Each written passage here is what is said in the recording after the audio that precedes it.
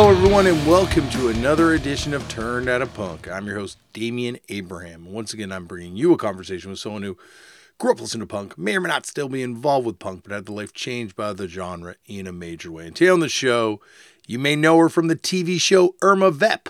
You may know her from the runway fashion capitals of the world, but today we will be talking to her about her fantastic Oxford Gardens EP. Devon Ross is on the program today, and this is a very interesting conversation. More on that in 1 second. But first, if you want to get in touch with me, head over to the email address, turnedoutapunkpodcast@gmail.com. That is run by my brother, who is the show producer and the guest booker extraordinaire, Tristan Abraham, and he will get the message to me. Thank you, Tristan, for all the hard work you do. You can also find this podcast on Twitter. No, not Twitter. Instagram, Facebook, YouTube, and TikTok. All those are found at Turned Out a Punk on those respective platforms. And you can find me on Twitter or on Instagram at Left4Damien. If you want to support the show, tell all your friends about this podcast. Let them all know that you enjoy this thing. And they may enjoy it too. I also play in a band. We are called Fucked Up. You can find out more information about that over at fuckedup.cc. And there's records and no tours right now on the horizon, but there's records and t-shirts and charity auctions and all sorts of fun stuff over there to find out about. Actually, I don't know how much it gets updated, but there's definitely stuff on there and links to stuff that's more updated. Like the band's on Instagram and Twitter. Mike does all that stuff. So you can find that stuff over there and check that out. And that is about it. All right, on to today's show. As I said off the top, today on the show, someone who has had a very, I guess their beginning of a journey into this world of music, but someone who has been around this music their whole life. Talk about someone who was raised with guitars very present in her life. Devon Ross is on the podcast today. I was first familiar with Devon Ross from that revamp of Irma Vep, a fantastic movie, and I actually really enjoy this TV show too that came out a few years ago. I had no idea that it was even the same person at first when Thurston Moore and Ecstatic Peace, his record label that he's run for years and years, kind of started raving about Devon Ross and this new EP they were putting out. And the first songs that I heard I thought were fantastic. And Oxford Gardens, as it's called, is a great EP that has now come out on Ecstatic Peace. And then putting all these pieces together and finding out about, not that it's about people's parents, but I do find this podcast, as much as it's about punk, it's also people's journey into music. And I'm fascinated by different ways into things or different exposures to this culture, to this music, or anyone that chooses to be involved in this thing. So yeah, Devon's journey was very interesting to me, and it's a great conversation. It's something you'll hear in a second. So why am I telling you about it now? So I'm not going to ramble on anymore. Check out Oxford Gardens. You're going to be hearing a lot about Devon, I imagine, going forward. Like, she is an incredible player, great songwriter. Also just someone that I think you're going to be hearing a lot of in the future. So sit back, relax, and enjoy Devon Ross on Turned Out a Punk. Devon, thank you so much for coming on the show. Thank you so much for having me. Well, as I told you off air just now, I'm a big fan of a few different projects that you're involved in and a few different mediums that you're involved in. So very excited to get a chance to talk to you today. Thank you so much. I'm really excited too. Well, I got to start off the way they all start off, which is, Devon, how'd you get into punk? Do you remember the first time you ever came across it? Oh God, I don't know. I was like obsessed with the Ramones when I was a little kid. That was probably like the first music that really I was really like excited about.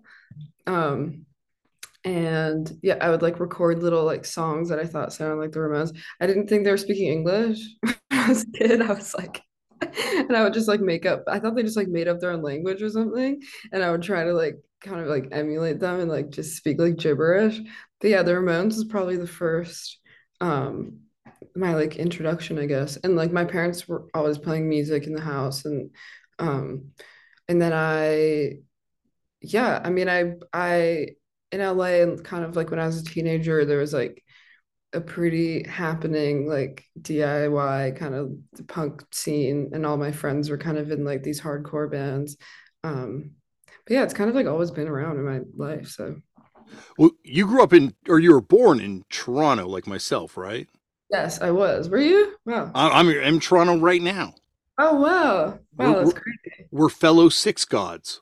Oh my God. I know I am kind of yeah, I was born there and then I kind of spent like my early teen years in LA. So, how long did you live in Toronto for? I was living there on and off like my whole childhood. So probably until, I mean, we were always moving around, but I left when I was 14. And you grew up in a musical household because your dad played in a few different bands, including legendary LA punk band Legal Weapon. Did he? No. Maybe that's something I don't know, actually. I think he played guitar on Legal Weapon's record from 1988. Oh, probably. You're probably right. I didn't know that. I'm like learning stuff. Well, it's fascinating because I knew Broken Home, but I did not know like about like his he had an early metal band called No Sugar too, right? I don't know. Maybe that's a different Craig Rock. I know the Broken Homes for sure. I think it's the same guy because I definitely like it would have been around the same time. And I think Legal Weapons maybe he just played on the album, but I think they were also on MCA around the Oh, that same makes period. sense. Yeah, that makes sense. Yeah. I have to ask him about that. I did not know that. Definitely, please do. We'll do a part two, and you can fill me on the Legal Weapon connection because Legal Yes, Weapon. okay. I'll give you the inside scoop. Well, Legal Weapon, I think, is a very underrated but hugely significant LA punk band, and the vocalist, her voice is raging, and they kind of kept going. And by like 1988, they were a little more metal sounding, Mm, but a very interesting. significant LA punk band. Wow, cool. I didn't even know that. So, what was the Huh. first kind of show you went to? Oh God. I mean, the first show I went to was like definitely one of my dad's shows.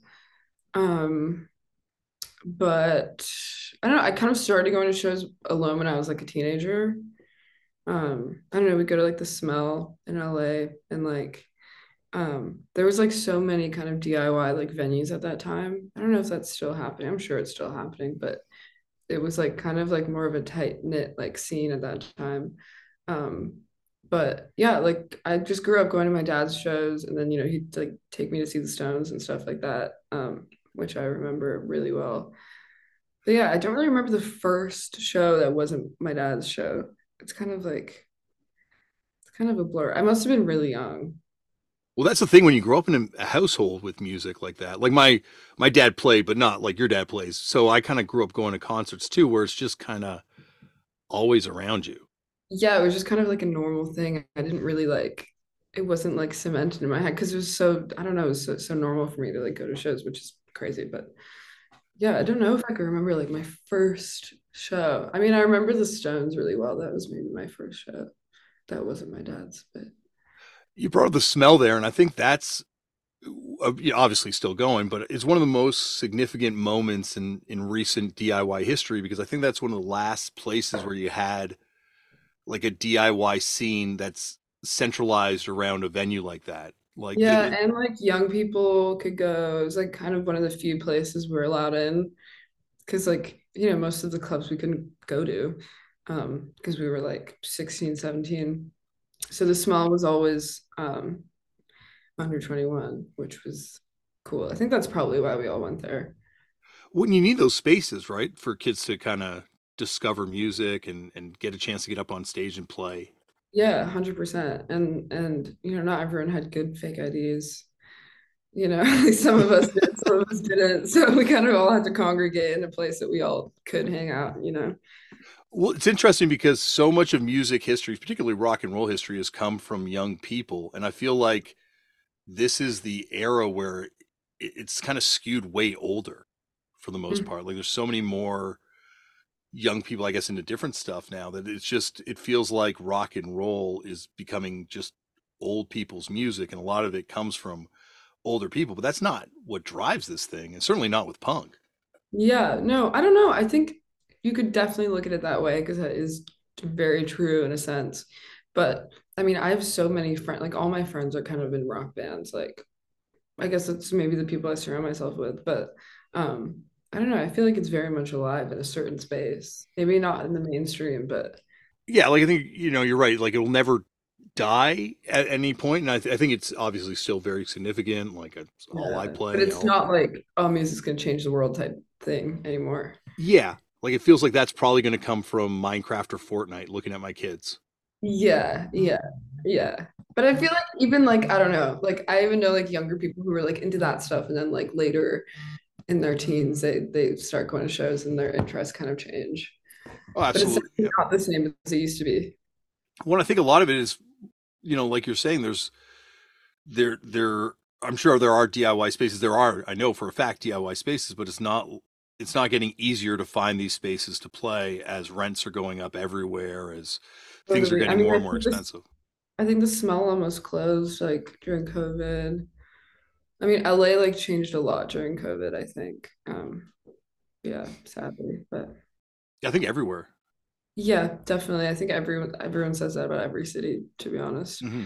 Kind of sad. But like I'm in Austin right now. Um, I just got here a few days ago. It's like my first time here, but there's so many places to play music here. It's like insane. Well, it's interesting when you look at Austin. Well, once again, that's a place that I'm sure has changed a lot too. But like when I remember going there for the first time, it's like a city that's built for live music, and I guess South by Southwest has had a huge role in that. But there, like you're saying, there's so many venues. There's so much. Yeah, like I haven't been to a city where it's like venue, all on like the same street. Like in LA, you like go to one, you gotta drive 30 minutes to the next one. Like they're all super spread out. But here it seems really like tight. It's pretty cool. Yeah, it is. It's very much kind of on top of itself in a way with Yeah, Austin, and yeah. there. I guess also bands get free parking there, or like you got free loading time outside of Yeah, venues and stuff. yeah, I think so. My boyfriend like played a show the other day. Yes, I think that's true actually. It's amazing because like cities build themselves on the artists that come from there, and like they're oh this huge musician is from this place, but they make it so difficult to be a musician on the way up in any of these I places. know. I know. I mean, being a musician is hard in general, but especially these days. But yeah. Did you grow up playing music? Yeah, kind of. I mean, I was kind of like rebelling against it at some point in my life. I feel like when I was young, I mean, there's like always guitars around, so I'd always like pick them up and like I don't know, learn a song or I had the song I knew that I would play, Um, but I like seriously started getting into it when I was probably like 14, 15. I started like playing guitar like properly. But before then, I mean, I always kind of like played instruments like my whole life. I played the bass when I was younger. I was really into that. I had a little band where I played the bass when I was like probably 8 or 9. Um, but yeah, it's always been like around for sure. What was that band called? I don't know. Someone asked me that the other day, and I was like, fuck, I really wish I remember what it was called. I cannot remember what it was called. I don't even know if we named it, to be honest. Like I feel like it was one of those like little kid bands where you'd like go to band practice, but like you never actually came up with a name or a song or anything. Seems like for me it was always just coming up with a name. It never really got past it. Come Yeah, up with a yeah, good yeah. name, You a have like little logo.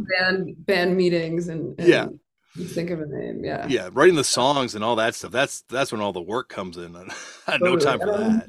I don't think we were writing songs for sure. We were probably playing other people's songs, but yeah, no, we weren't that serious.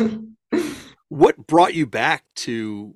Was there like particular artists that brought you back to wanting to make music?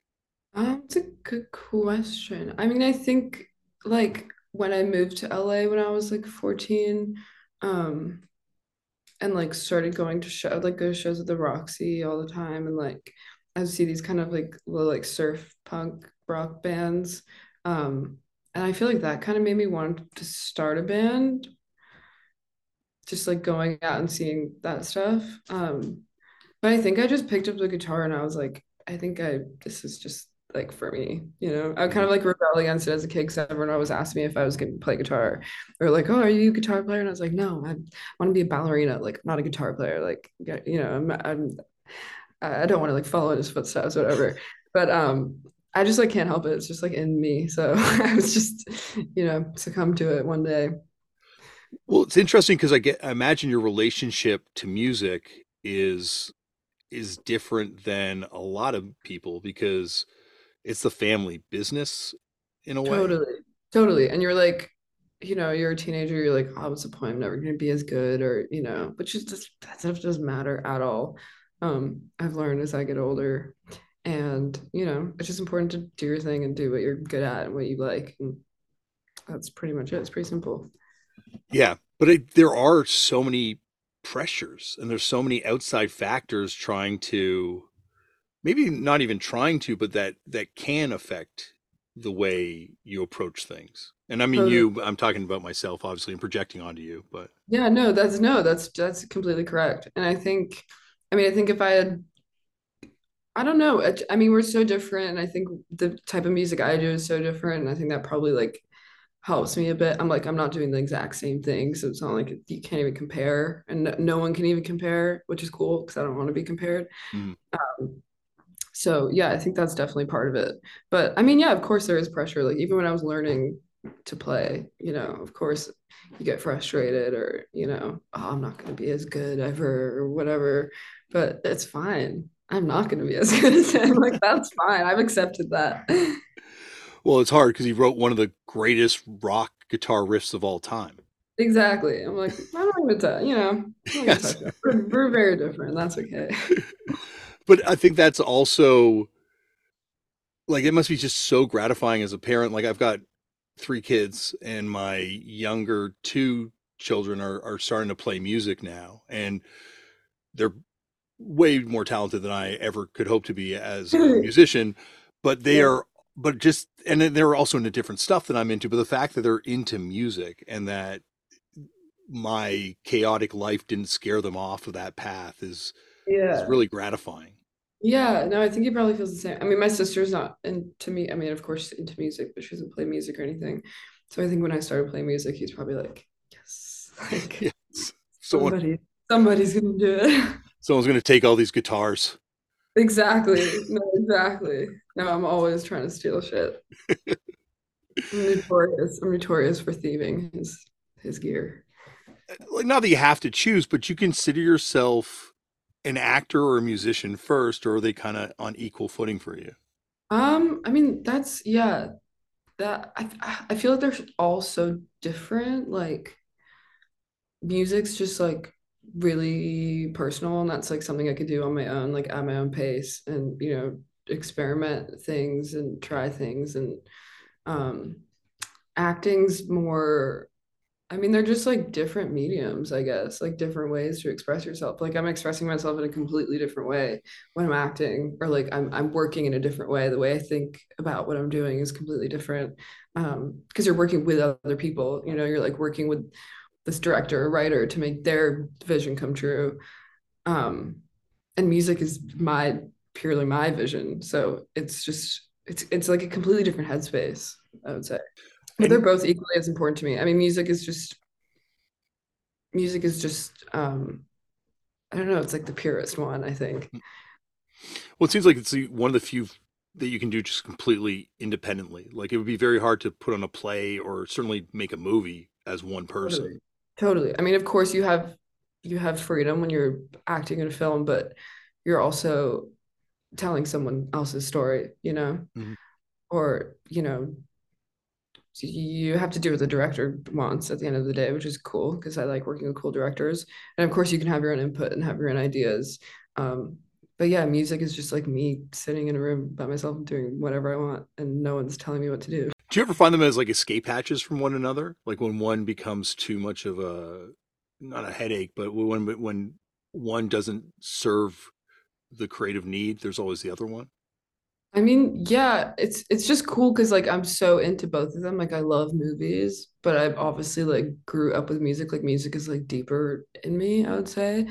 But it's like great to do like a really fucking stressful film and you're just come out of it like, whoa. And then I could just like sit in my room and play guitar for the next 2 months, kind of like unwind. I was reading some interviews with you today, and it feels like the pressure on your music career is very different than a lot of new artists coming out. Certainly, the familial aspect of it, but then also just the fact that people really seem to be pushing a narrative of a it girl was one Evening Standard article type thing, Yeah, and there's like this sort of pressure to force it to be one thing, but it just seems like everything you're doing musically is almost like you just resisting that and going your own way totally. with it. Totally. I mean, I think at this point, like, you know, everything I do is going to be model slash actor slash it girl slash, I have the same problem. which is just, yeah, right. I'm sure. I, I'm sure you do. that's why we relate so well to each other right now. Totally. No, it's really just something I've accepted. I think at first I was like, it girl, like, what's an it girl? Like, I'm not a fucking it girl. Like, what does that mean? And then at this point, I'm just like, whatever. Like, people love to slap a label on whatever you're doing, and that's fine. Like, I know myself, so call me whatever you want. But it's interesting because I think stylistically, even the music you're making is resisting that. Like it feels very well, like you were saying earlier, like very personal and very what you want to do versus I'm sure like other factors in this industry that want to get in there and steer it a certain way. Totally. But that's why it's so great. And that's why like working with Thurston's label is so awesome because they're literally so like do your thing. Like they haven't told me anything, it's just so they just let me be like so independent, which is rad. And I can like, make any music I want, really. Do you remember meeting? Have you met Thurston? I'm sure you have, right? Yeah. We're good friends. I met them. He did the music for Irma Vep, actually. And we met at the premiere at Cannes Film Festival. And yeah, it was just like history since then. And we were both living in London at the time, so we'd like hang out, and his wife's really sweet. And yeah, we just kind of like built a cute little friendship. He has like growing up, he was my it boy as a Yeah, oh as a my God, young. he's like my like I played a show with him, my first show actually at the 100 Club a few weeks ago. Um and yeah, he was like sound checking and me and my friends were just like staring at him like, oh my God. like this is so cool. Yeah, I think most of my personality is directly related to stuff he was into, or like the way he Totally. acted in that movie 1991, The Year Punk Broke. I don't know if you ever watched that I've documentary. never watched that, but I gotta Oh, watch that. you gotta watch. It's amazing. It's the Nirvana Sonic Youth tour in the summer of Oh, sick. '91. I think I've seen clips from that actually. It's awesome. It's so good. But I would just take it all in, and yeah, there's just something about him and his approach to music that's just so pure and loving about music. Yeah, totally. I think he really changed the way I saw playing guitar and writing music. You know what I mean? Um, which like really inspired because when I started getting into Sonic Youth, I was like pretty late to the party, but um, I was just like, whoa, you can make music that sounds like this, or you can play guitar like that, or you can do like any. Obviously, I knew about tunings from like Keith Richards and like that kind of the open like blues tunings, but I was just like, what? It really like blew my mind, and I think that made me feel like I could like really be an artist, I guess. Because I was always like I've always been into music, I've always been into writing songs, but I never wanted to have like, a rock band like that sounded like the 60s or like, and then when I started getting into like Sonic Youth and Pavement and like Breeders and all that stuff, I was just like, whoa, like, I want to make music that's not like that. Or like it just like kind of, I don't know, it kind of like opened my mind of like songwriting, I guess.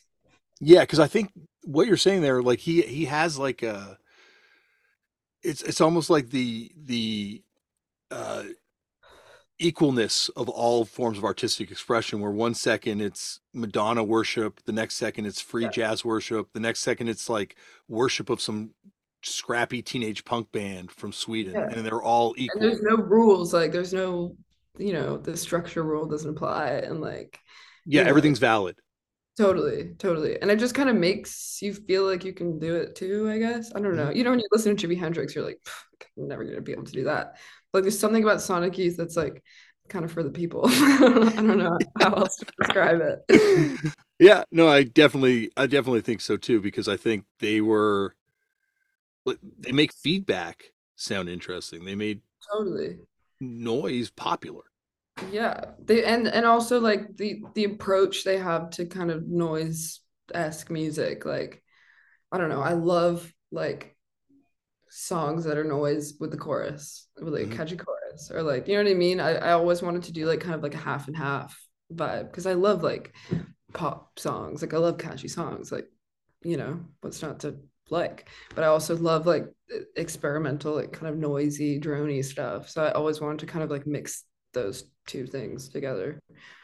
Well, I think that's when punk and hardcore are done perfectly. That's what it is. It's like a really catchy pop song disguised as something super aggro and completely Yes. I impenetrable. love. I Yeah, love that stuff. Yeah. yeah. There's a I say it all the time on the show, but when Jennifer from Royal Trucks was on the podcast, she talked about how she would hear like pop songs and discharges music, and there's like yeah, like there's a something wonderful about hiding a pearl inside like an oyster or something, like something beautiful inside something not necessarily powerful or attractive.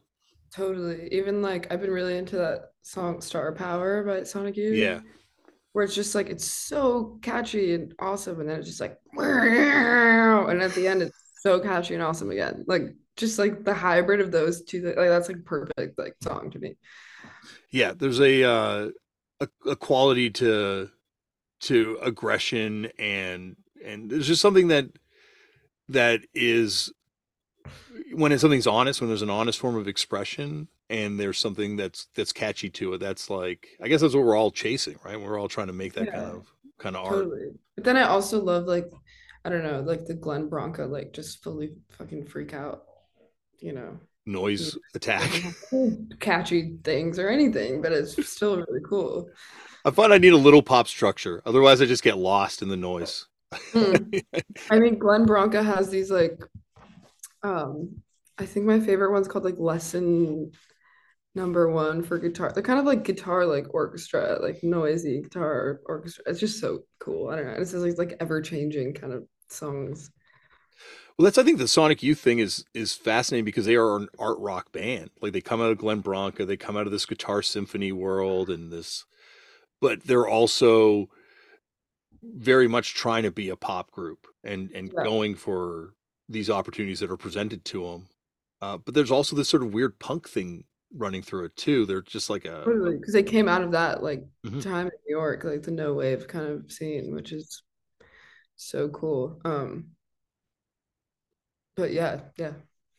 So do you find yourself able to kind of fit into any sort of scene, or is that even relevant at this point? I don't even know if that even exists anymore. I was talking about that with someone the other day, and I was like, it's just so broad now. Like, I don't know. There's so many bands, which is great, but like I wouldn't say there's like a particular like movement happening at the moment. Or maybe there is somewhere, but And it feels like it doesn't have to be centralized like it used to now. Like there's post pandemic where everyone's kind of used to taking in music wherever they can find it, and Mhm. it doesn't necessarily have to be all from one place so much as it all has to, I don't know, ring true to a person now.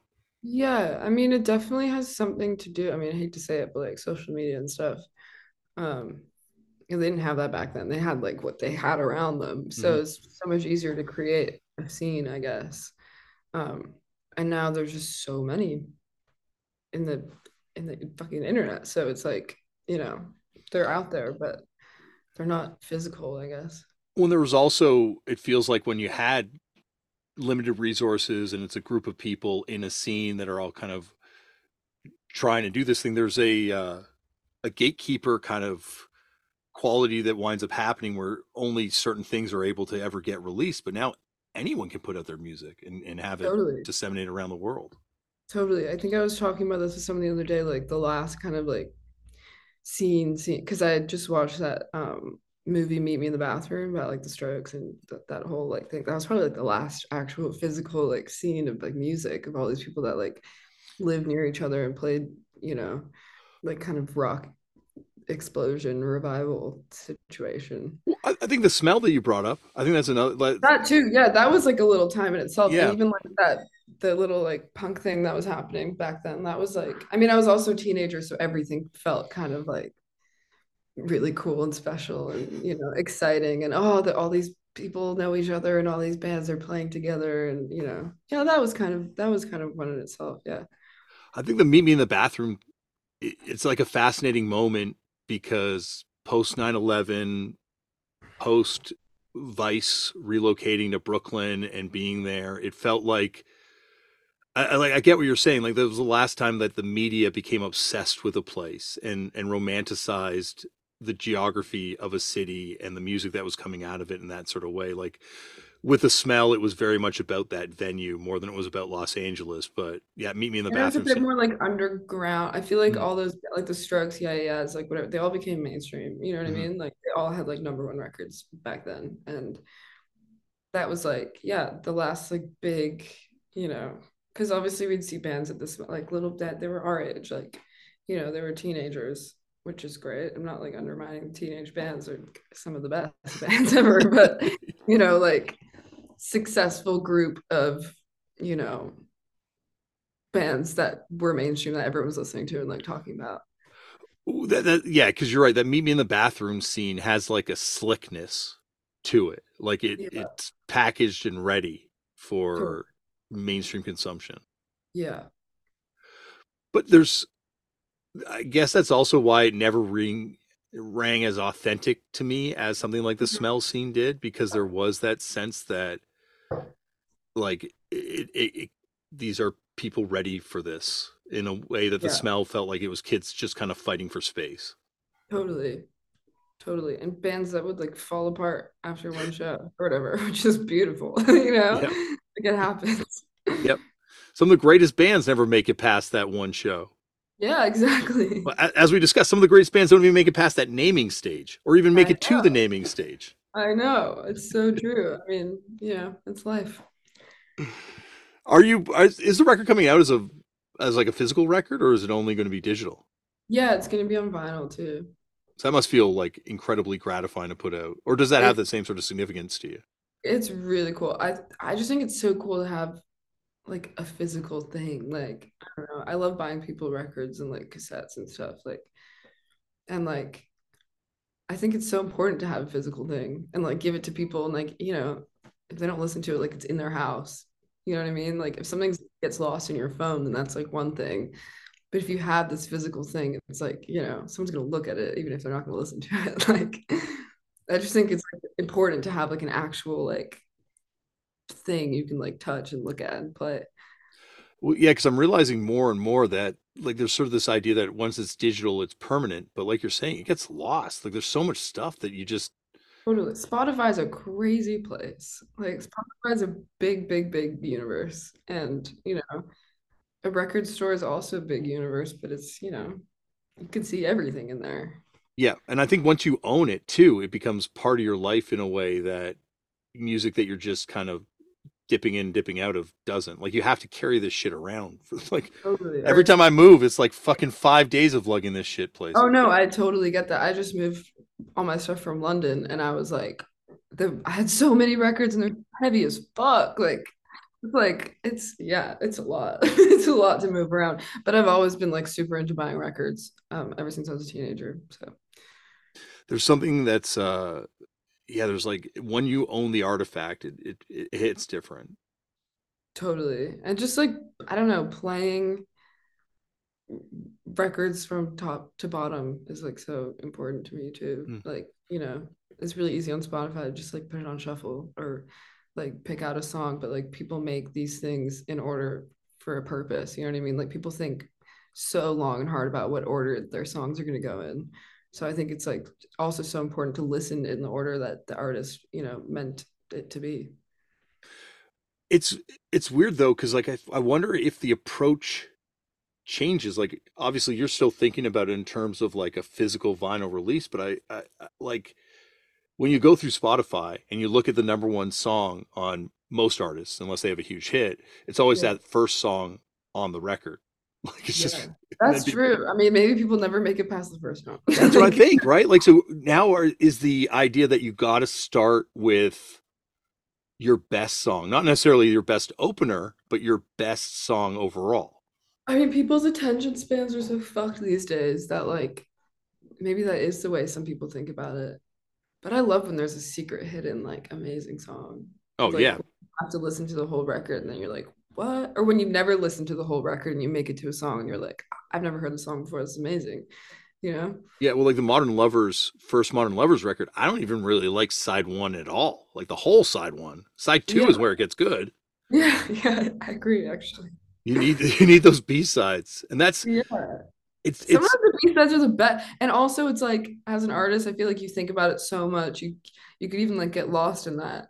And like, what is the best song to you is not the people's favorite song, which mhm, happens all the time. mhm.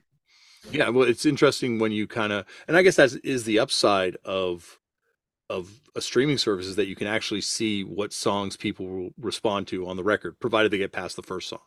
Totally. Which is Like, scary and cool. yeah, it's terrifying and amazing Yeah. at the same time. Yeah. Um, Totally. but I guess that's what it's always been. Like every stage of music has been adapting to the technology. Like it must have felt terrifying when recorded music first came in. All these musicians that are only good live are like, oh my God, now we got to figure out how to put this on a On medium. it. Totally. Totally. Yeah. No, it is interesting how every, I don't know, few years. I mean, now I think digital is just going to be like this forever, but you know, vinyl, CDs, cassettes, it just is going, going, going. Well, the art stays the same. It's just the mediums to express it change, or I guess maybe the creative drive stays the same, but the Yeah. mediums to express it change. And a large part of it, I guess, is adapting to these changes. Yeah. Which you have to, I think. I think that's important. But then you got to wonder if there's bands that just can't adapt and are like only like, are there like a Pink Floyd or a Grateful Dead?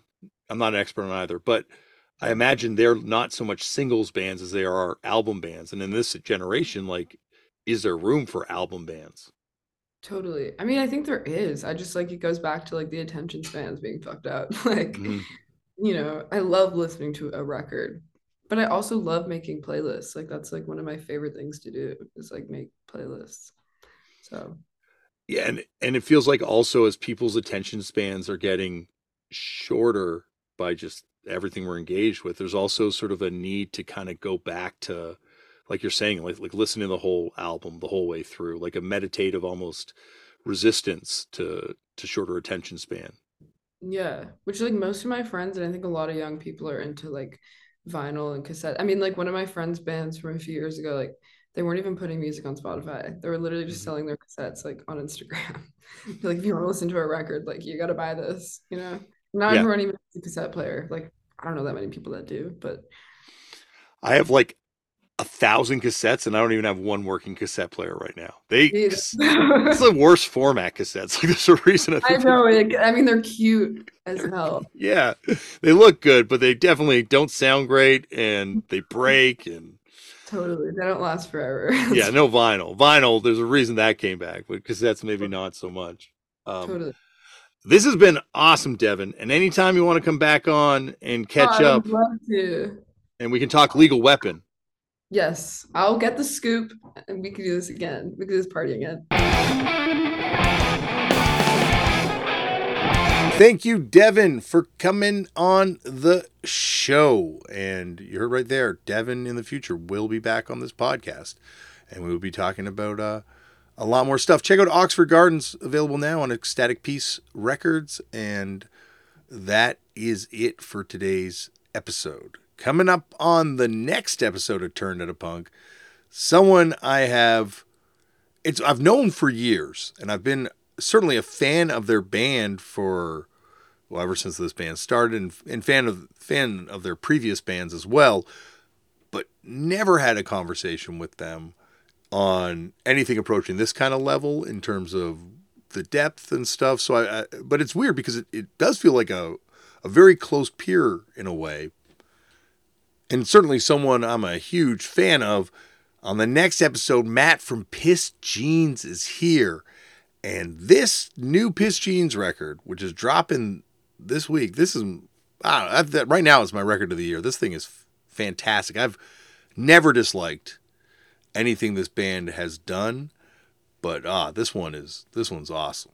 We'll talk about it next week. I'm excited for you to hear it. Well, that's the end of this episode. Remember, as always, Black Lives Matter. The lives and issues of Indigenous peoples all over the world matter. We need to protect trans kids and help trans people protect themselves and their rights and stop hate and violence towards people of different faiths, different races, different nationalities, because we're not talking about politics here. We're talking about basic human rights.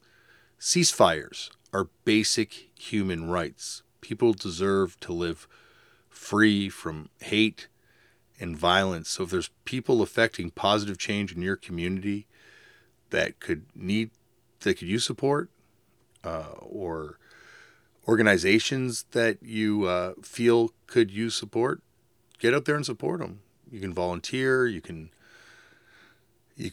donate money. You can donate time if you have it. There's plenty of things you can do, and there's a lot that has to be done in this world.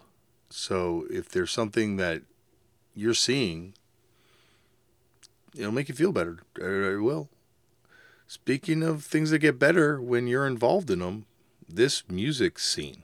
This is anyone can do this shit. Like, obviously there's a barrier of entry in terms of, I guess, the cost of equipment to make music sometimes, but anyone can start a band. If you have access to this stuff, anyone can do this. And everyone can get involved in this thing in some way, shape, or form. You can start a band, start a fanzine, start a podcast. This is the easiest shit to do. If I'm making a podcast, I guarantee you could make a podcast. Maybe there's too many of these things at this point, but hell, join the fucking party. Like, why not? What else do I like to?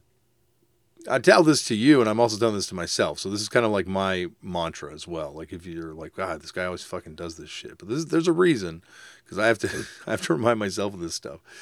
Speaking of reminding myself to do something, try meditating. I need to be doing it far more than I am, and when I do it, it makes me feel so much better. And I'm not telling you to try any specific practice or any specific type of discipline, because I think they're all, well, I don't know a shit ton about it, but in my experience, do whatever you can. There's like YouTube videos. You can follow this shit on YouTube and just try it and stick with it. If it's hard at first, you know. Speaking of something that's not hard, sign your organ donor card, because by the time they come looking for those organs, you don't need them anymore. And I've seen it perform miracles with my own eyes. So, sign that thing. If you're still listening to this podcast, it has been a very heavy time. And this isn't to undercut anything that's happening in this world and the severity of shit that is just, we're inundated with. So be easy on yourself. Check in on your friends. Love them in a way that you can deal with the fact they might push you away, but keep checking back in on those people. And that's it. Stay safe yourself. And I'll see you on the next episode. Thank you for listening.